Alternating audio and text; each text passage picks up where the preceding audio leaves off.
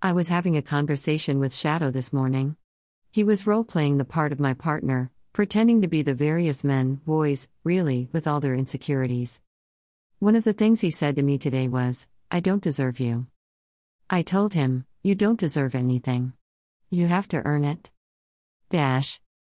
If men or women or anything in between out there think they deserve someone, they need a reality check. Nothing in this world is for free. Every single action we take has a cost. Every single resource we sip from has a cost. Human beings like to ascribe monetary cost to this, but it's grander than that. There is a cosmic cost. Putting garbage in the oceans and lakes and rivers? It has a great cost. The animals therein are getting sick and dying. Animals we depend upon to feed us, to sustain us. We're poisoning entire ecosystems because we deserve things. What we deserve is the bill. I wish the universe would turn around and bill us for all the chaos, confusion, death, poisoning. We deserve it. We deserve to face the consequences of our actions. We deserve to understand how, as a singular species, we have ruined an entire planet. That is what we deserve. We do not deserve Medicare C. We do not deserve health insurance. I'd argue we ought to have a society that does not run on money, and healers should want to heal people, the cost, the greed. It's being turned into an infectious disease, passed down from billionaires, and trillionaires and gajillionaires, to the common folks who really just want to get by, to be honest. They want food on their table. They want to go to sleep in nice pajamas. They want some entertainment while they aren't working to earn a living. All for what? Lining the pockets of others so they don't have to dig in the dirt, ultimately. Digging in the dirt is hard. Relying on yourself and your own harvest is insane these days. And yet everyone in the States has read about root cellars and the way things used to be done back in the day. The days of the land being wild and full of natives. Instead of doing that, we want to brush our teeth and let the police enforce the laws and keep us all safe. Due process. We want to be civilized.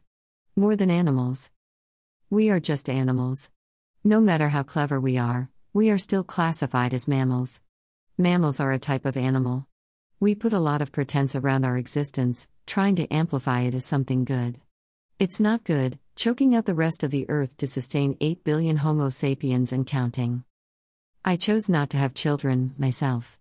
My choice was born in the fact that I was raped and I didn't want to bring a child into this world knowing they could be violated right under my nose and I'd never know. Or worse yet, I'd never do anything for him or her, even if I did know. It sounds stupidly implausible, right? Someone who advocates equality for all, someone who values a child the same way she would value an adult, more, actually, because they aren't yet poisoned by what adults do to each other in ignorance, and I might not be able to support a child that was raped? Let me support all the children who have been raped right now. I hear you crying in the middle of the night. I hear you acting up, lashing out.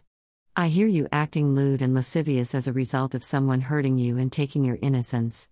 The pain is in your eyes, children. The adults either don't care or know how to help you.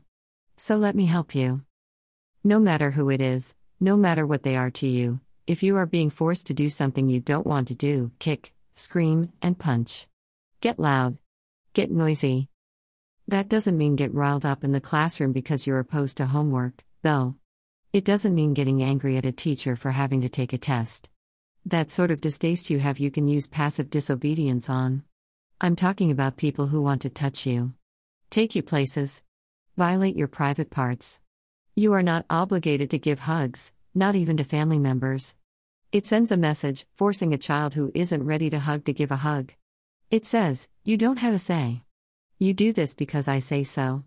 Because I say you ought to. Your personal preference is no consequence. This happens approximately every 3 minutes to a child somewhere.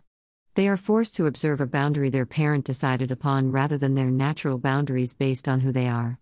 They are already an entity at birth. Your job as a parent is to teach them how civilization works and how to work the systems here to support them during the challenges they will survive.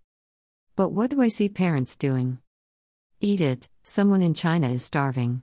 Just give your grandma a hug, I don't care if you hate the way she smells.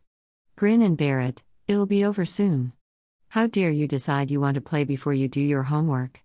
Do as I say, not as I do. Obey me or I will hurt you. I will hurt you even when you obey me because I do not respect you. You are my child, I brought you into this world, I can take you out again. Just go with Uncle Ben, stop fussing about him, even though I noticed he touched you inappropriately once, I'll totally give him the full benefit of the doubt, it's just overnight, there's nothing to worry about. I'll be here first thing in the morning. Why don't you ever listen to me? I never listen to you, of course, but I won't think about that. If you are a parent and you are not listening to your child, then you do not deserve parenthood. You deserve to be in prison. You are a rapist and you are teaching your children how to be raped.